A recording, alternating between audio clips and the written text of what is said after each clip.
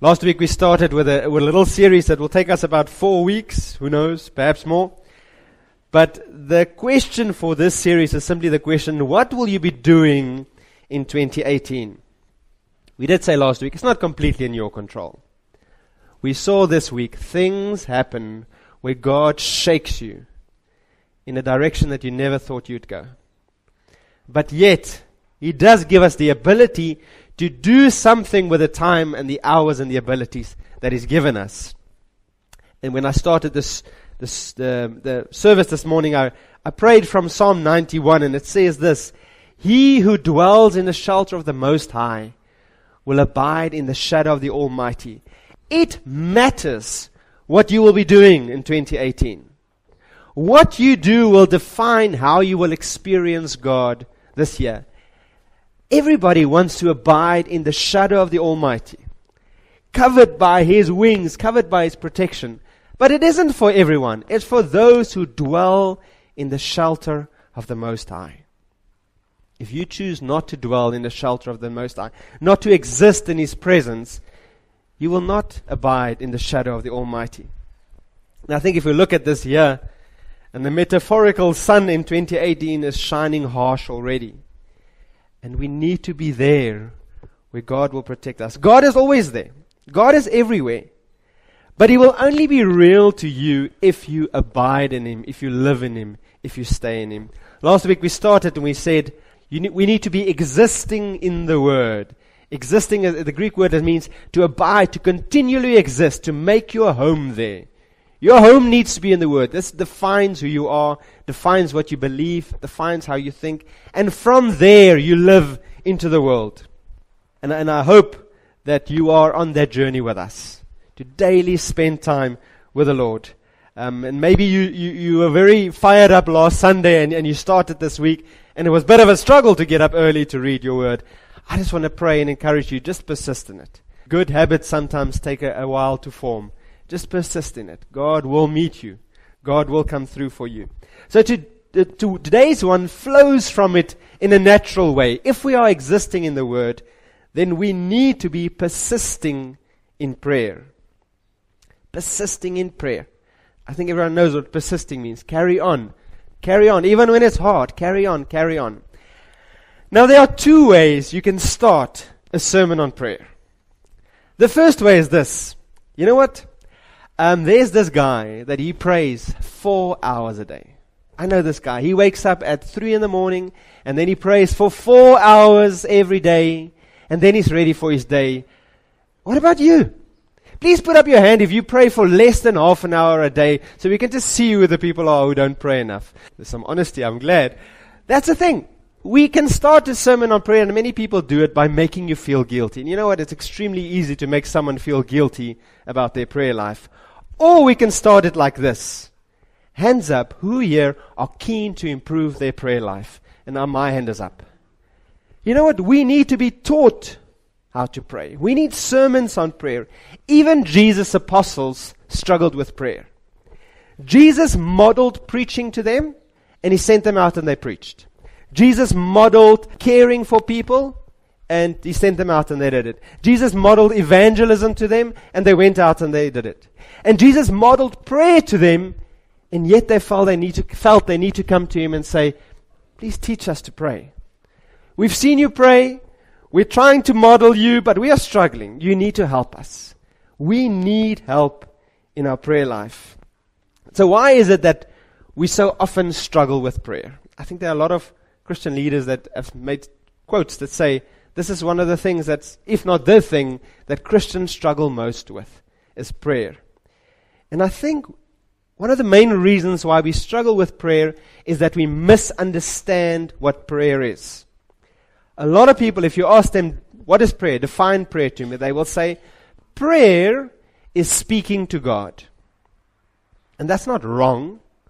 Of course prayer is speaking to God. But that's not complete. That's not the complete picture of prayer. It's a very important part of prayer, obviously. But if your prayer life will only exist in speaking to God, you're going to have a struggling prayer life. Many people see prayer like this. I walk into God's presence, Then I say everything I need to say to him, and I say amen, and I walk away again, and I carry on with my day. Imagine if you treated your wife like this. You set aside 5 minutes twice a day that you come to your wife and you say, I just want to thank you. You're a great wife. You're doing well. Thank you for everything you do. Sorry that I was so harsh to you last night. Please have my meal ready at 7 o'clock. Amen. I mean, thank you. And you walk away from her before she can even say something. And then you leave her alone for 6 or 12 hours, and then you come and do that again. Do you think you'll have a quality relationship with your wife? You'll have a strange relationship. And there are even worse things that we think about prayer, is that for a lot of people, prayer is just saying rhymes. Before I eat, I say this rhyme. And before I go to bed, I say this rhyme. And sometimes I get confused and I say the wrong prayer at the wrong time and I don't even realize, because it's just going into autopilot and I'm saying little rhymes. Try that with your wife. Speaking to her only in rhymes. You will not have a quality relationship with your wife. So yes, prayer is speaking to God, but it's far more than that. Prayer is continually existing in God's presence and speaking as well. One of the main reasons why we struggle with prayer is that we don't give prayer the time and the energy and the focus that it requires. Gerard de Tooy, and I'm going to tell you a bit about him a bit later again. If you've ever heard his testimony, he's a man of God and a man of prayer. And he recalls how he learned to pray. On the farm they lived, they had a little koppie there, a little mountain, a little hill, and there were a couple of the black pastors from the area that would pray on that hill the whole night through. Sometimes for 2 hours, sometimes for 8 hours. And one time they invited him, you must come with. And he was extremely worried about, listen, and he pulled the one guy close and he says, how do you pray a whole night long? And the guy turned to him and says, you have a big problem. And he says, what's my problem? He says, you are in a hurry and God is not. And that's often the problem.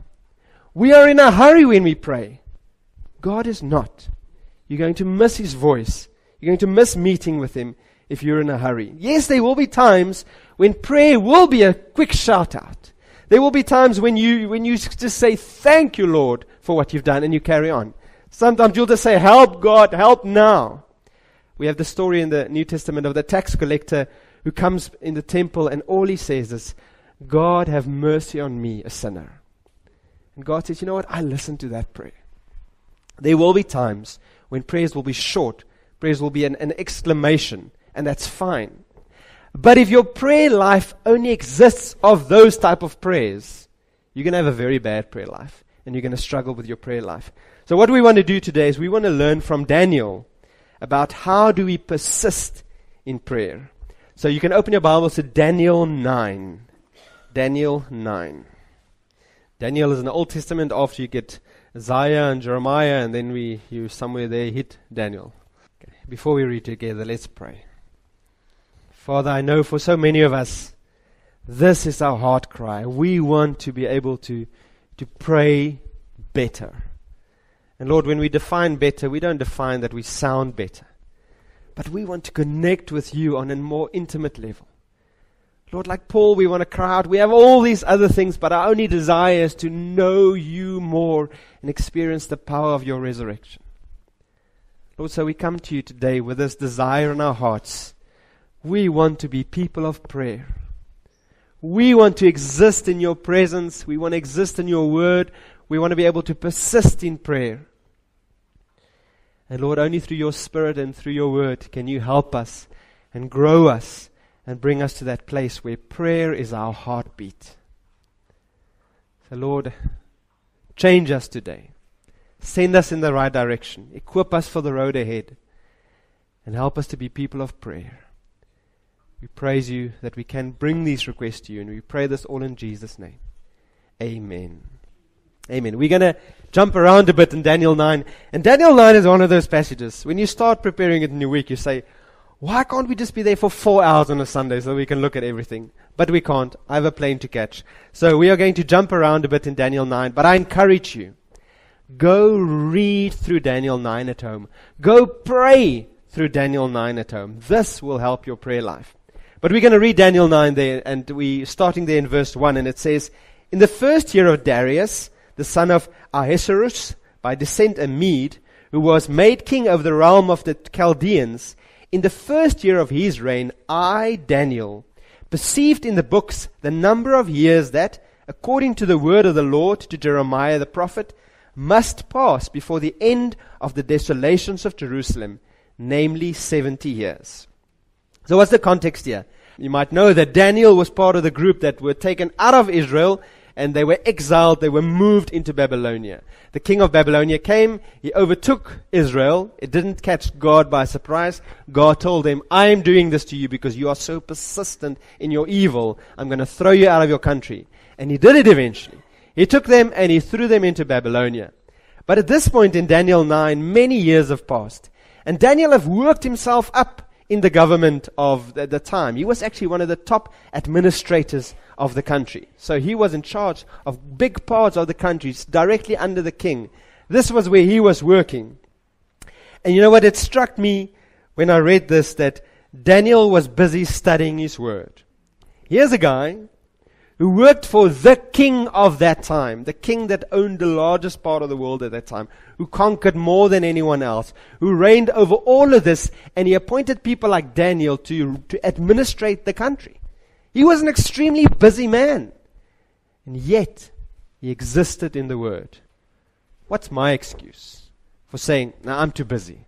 I don't have time for that"? So this is something that really struck me. He had time. So then he starts reading in the Word, and he reads the book of Jeremiah, and he finds out that God has promised, "I'm going to throw you out of the country, but it will only be for 70 years. I promise you that after 70 years, I'm going to bring you back." And what we find here in Daniel is one of the best breeding ground for a good prayer life. What is he doing? He's existing in the Word, and he's looking at the world from that position. What do I mean? The Word is his first reality, and the world is his second reality. What do I mean by that? It means is that he first hears what God says, and then he looks at his circumstances. He could have looked at his circumstances and say, "There's no sign whatsoever that we are going back to Israel. Israel, the temple is broken down. There's nothing there for us. We are stuck in this country. The king doesn't want to let us go. No one wants to let us go. There's just no chance." That is how you speak if the world is your first reality. You speak based on what you see in the world. We can look at this country, South Africa, and say, that's it, end. These little things that they are now doing, the shuffles in government, it's just useless. There's just no hope. This country is down the drain, and just the faster it seems every day. Or you can look in God's Word first and say, let's interpret this world through God's Word. God says, "I will never leave you nor forsake you." God says, "I am going over the world to find people to worship me." God is saying, "I am doing a work in this world until the day that I come again." So, where's your first focus? The best breeding ground for prayer is to exist in the world and understand what God's picture and definition, and then you look at the world and you see it's different, and that drives you to prayer. It drives you to prayer to bring these two together. God, your word says this, but we see this in the world, so we're praying for the world. We're praying for South Africa because, God, you said you're a God of justice. And the world doesn't have justice. South Africa doesn't have justice. So we're going to pray for justice. If you live in the world first and you open your newspaper and you read about all these things, you're going to be driven to despair. If you live in the world and read the newspaper, you're going to be driven to prayer. Driven to despair or driven to prayer. Depends where you start, where your first focus is. So if you want to have a heart and a passion for prayer, start in the Word. Look at the Word and take it from there. So now we see Daniel, and he reads God's promises. God promised 70 years from now, you're taking us back. And what does he do? Does he name it and claim it? God, you better do this now because you said this to us.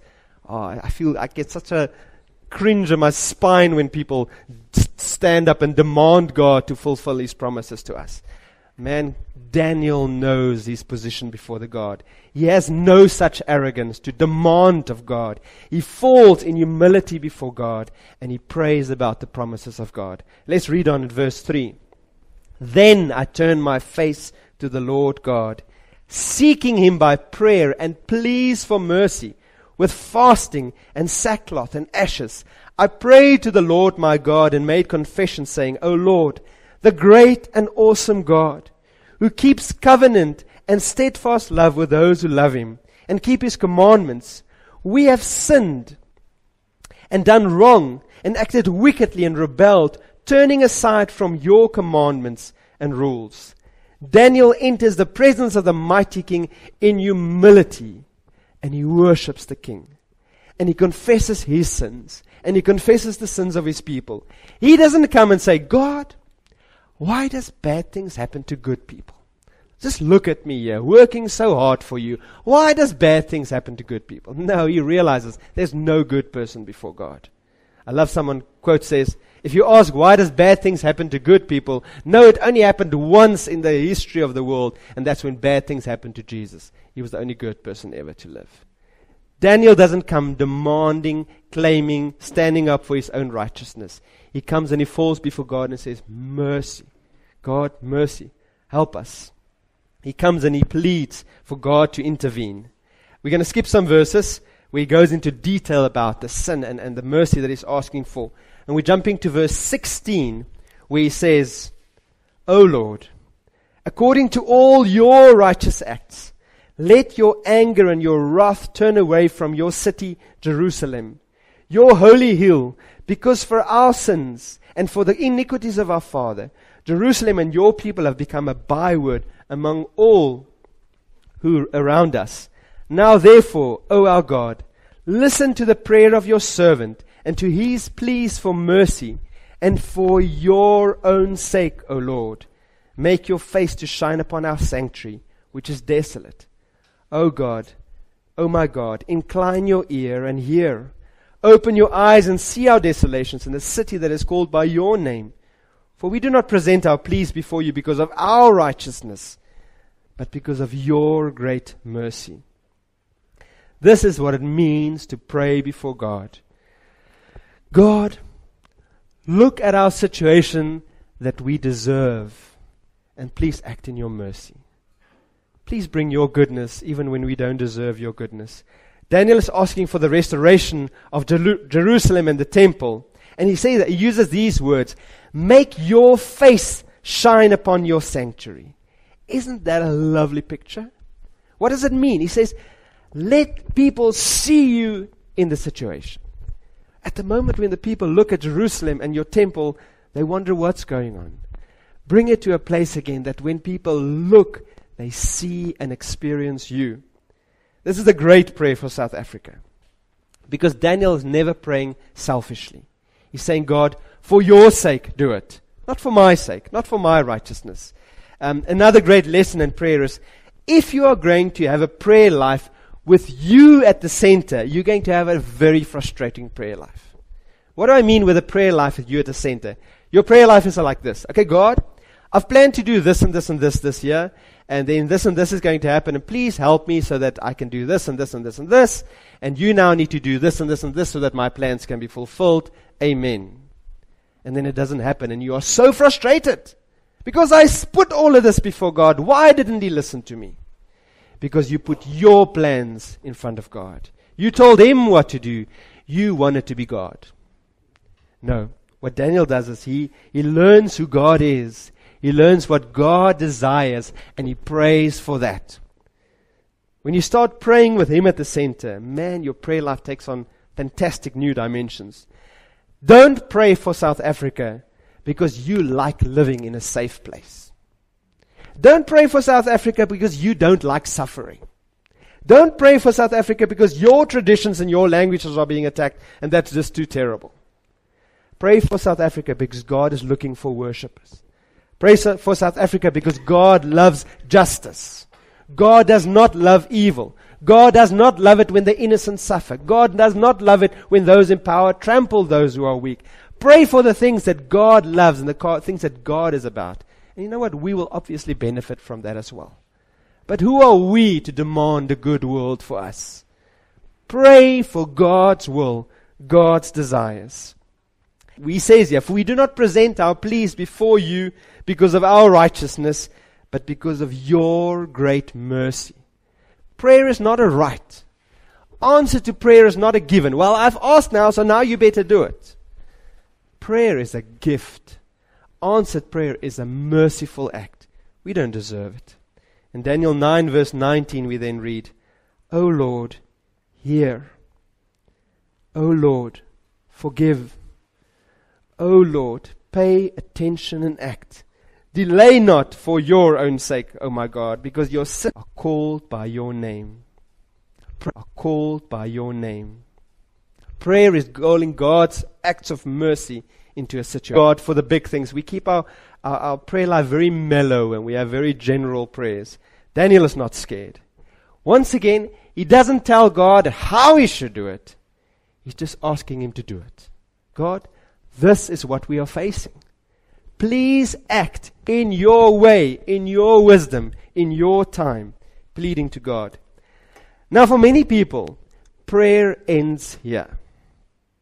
I've read in the Word, I've looked at the world and it's terrible and it's got a burden in my heart. And now I'm coming before God in prayer and I'm saying, God, you are good, you are just, we don't deserve anything, but we're asking for mercy. Please, God, act. Please do something. Amen. And we walk away. For many people, prayer ends there. And that's very sad. Because let's see what Daniel does. Daniel stays in God's presence. As we said earlier, that's how a relationship works.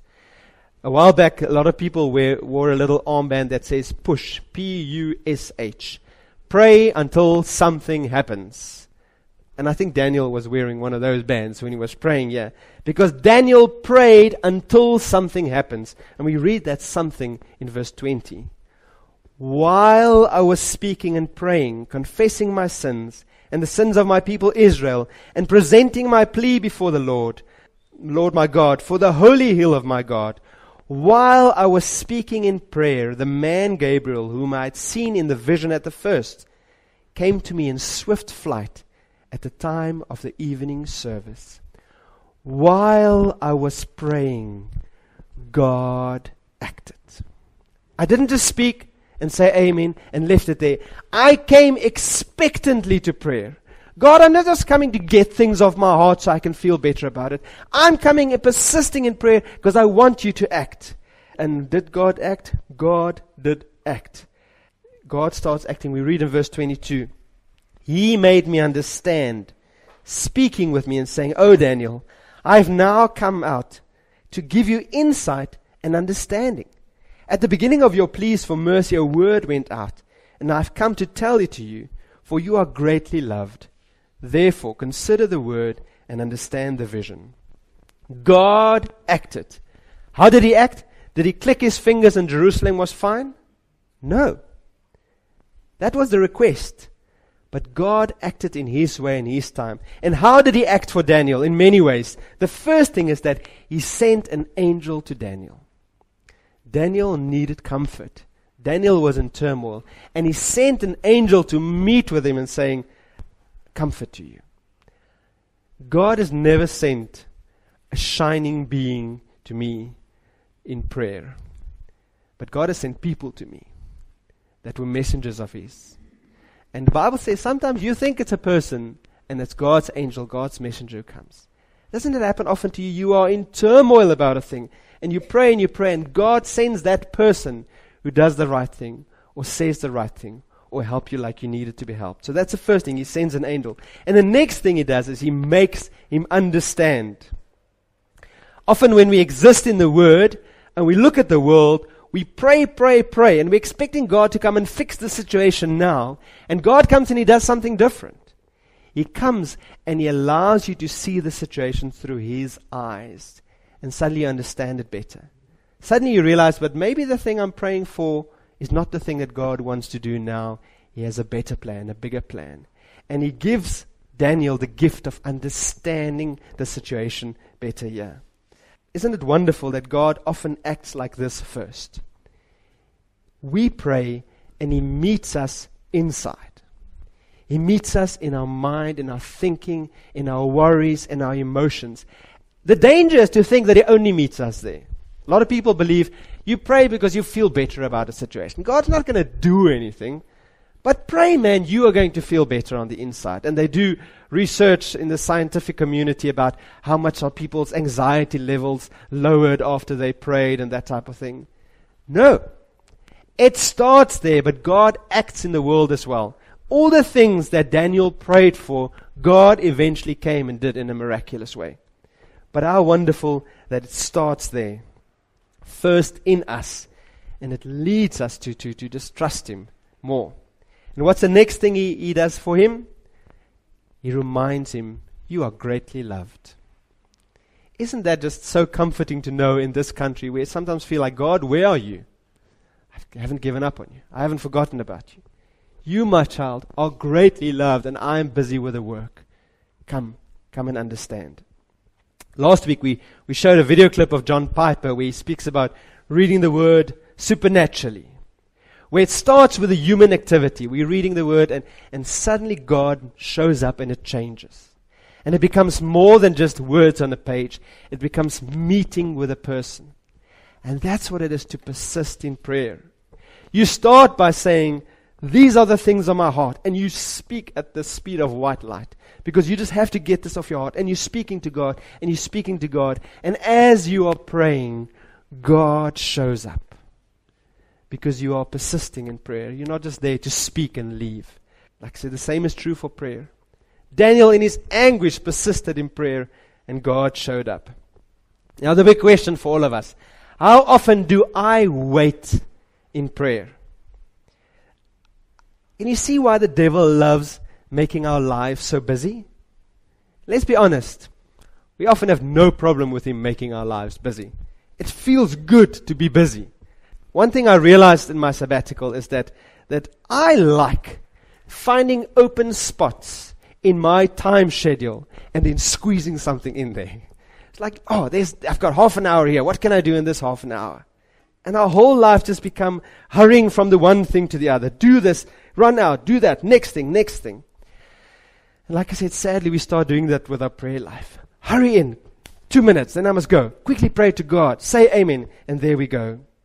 And I must say, we start living our prayer life like that. On Wednesday mornings in our Bible study, and I would love to invite you to, if you're not part of the Bible study, you are missing out on blessings. People who don't come to Bible studies are more grumpier than people who do. I've just seen that as a general rule. Wednesday mornings, we spent a lot of time in prayer. And what we do is, anyone can pray, and then I close in prayer. And so what will happen is some people would pray, and then there will be a moment of silence. And then I feel these emotions. Okay, Coral J, everyone's done now. You can say amen. We need to start studying the Bible. And you can almost feel like people are saying, no, okay. Everyone has said they're saying, let's just carry on now. That's not prayer. We are so scared of silences in prayer. Let's make silence that God can fill with His presence. So, Samuel Chadwick said this. He said, hurry is the death of prayer. Hurry is the death of prayer. So instead of filling our life with busyness, hurrying in and out, let's identify those open spaces in our calendar and present them to the Lord. And if you don't have open spaces, make open spaces. You can survive without the TV. You can survive without your hobbies, but you cannot survive without prayer. Let's learn to persist. And in future Bible studies, I'm going to ignore those brainwaves that's telling me to say amen now. We are going to persist in prayer. We're going to wait while we pray for God to act. So in conclusion, what will you be doing in 2018? Let's start by existing in the Word. For Daniel, that was the start of his prayer life, being in God's Word. And let's look what's going on in the world. And let that drive you not to despair, but to prayer. God, I want to pray your truth into this situation. And make time. Pour out your heart, your anguish, your burdens before God. Even if you have to sit in silence for great parts of it. And do what you need to do to keep your mind focused. Whether you have to stand up, whether you have to speak out loud, whether you have to write down your prayer. Find something that works for you that you can stay in this moment of prayer. But pray. There are many things that we as a church want to help you with. Like I've already mentioned, Bible studies. The pleasure of praying with people who love the Lord on a weekly basis is mind-blowing. Another thing we want to do is, we in the mornings, the music team, pray here at the back before the service starts. But why should we have all the fun? So we are opening that up to anyone. And we're going to start it earlier. We want to start at 9:30 on a Sunday morning. And if the music team might not even be there at 9:30, they might still be busy. But we are asking you, come and join us there. And the Sunday morning prayer is a prayer for the service and for that service to be powerful into the week. Pray for the people attending. Pray for the word that will be preached. Pray for God to be glorified. So every Sunday morning before church, 9:30, we're going to meet through this door in the staff room there. The other thing that we want to do, and I'm very excited about this, our church camp this year is going to take on a bit of a different form. What we normally do is we head off to Botterkloof for the weekend and we stay there and we get a speaker and we eat a lot and we come home. This year is going to have a different form. What's happening is that Gerard de Toy, who, like I said, is a man, if you want to learn about prayer, you spend time in his presence.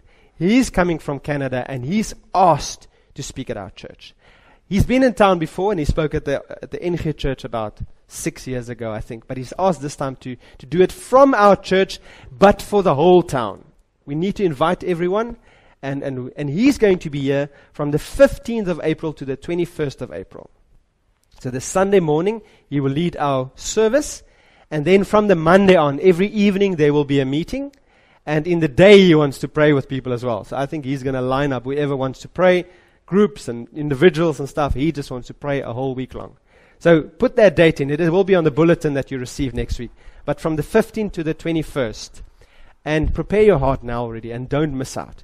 So he has asked something. So how it will most probably work is that he's asked whether we can have it at the NG church. So we're going to have it at the NG church, but it will be in English. So we already have to pray for the hearts of some people who's going to have to listen to English in their church. So, but we're bringing it in English so that everyone can understand. And there are many challenges. So, but God works. Who are we to stand in His way? Who are people to stand in His way? So pray for that week. Pray for Gerard as he prepares for that. Gerard, I think, has spoken in 30 countries in the world already on prayer. And man, things happen when God speaks through Gerard. So that is something I'm very excited about. And keep that different form of camp in your mind. So, but let us persist in prayer. Like I said, don't remove those times when you can have a quick prayer. There are definite times when a quick prayer is needed and you say your amen and you have to carry on with the one thing that you're doing. But don't let that define your prayer life. Find those times where you can sit in God's presence and just exist with Him. Just abide with Him. Just speak to Him. Pray until something happens. Might not be what you expect to happen, but it will be what you need. Let's pray together. I'm going to open up again for anybody who would like to pray. We are all students in the school of prayer, but we want to pour out our hearts before God that we can become a church of prayer, a people of prayer. And anything else, we need to pray for the country. We need to pray for drought. There are so many things that we need to present before God. So let anyone who wants to, let's pray together. Yes, Father, how glorious it is to have the privilege of spending time in your presence. That you are the mighty King, but you're a Father who leaves your door open so that we can come in at any time. Lord, teach us to be persisting in prayer. Lord, help us to deal harshly with our priorities and to let go of those things that we cling on to but that are so, so unimportant. Lord, help us to exist in your presence. Lord, help us to be people of prayer. Lord, I want to pray that you will give us burdens for things in this world. Burdens that we tackle in prayer. Burdens that we bring your word to, Lord, and plead your mercy and your grace into. Lord, that you will give us a burden of family members who don't know you. Lord, a burden for South Africa, Lord, a burden for schools, Lord, a burden for whatever you placed on our heart, that we will persist in prayer and to know it's not just us putting words before you, but that you act when your people praise. Oh Lord, we do not deserve any of this. It's like Daniel, we want to come and plead for your mercy, for your grace. And not so that we can have the comforts that we desire, but that your name will be glorified. That your face will shine upon this country, that the people will see there's something different about those who truly believe you. That your face will shine about our family members who are far away from you, that they get saved in a way that their friend says there is something fantastically different about you. Lord, our desire is that you are glorified in everything on this earth, Lord. Oh Lord, come and meet us, Lord. Act in this week, Lord, and I know there are many unspoken prayers in people's hearts here about things they are facing this week. Lord, you are the God of the mountain. We praise you and we thank you and we plead before you in Jesus' name. Amen. Amen.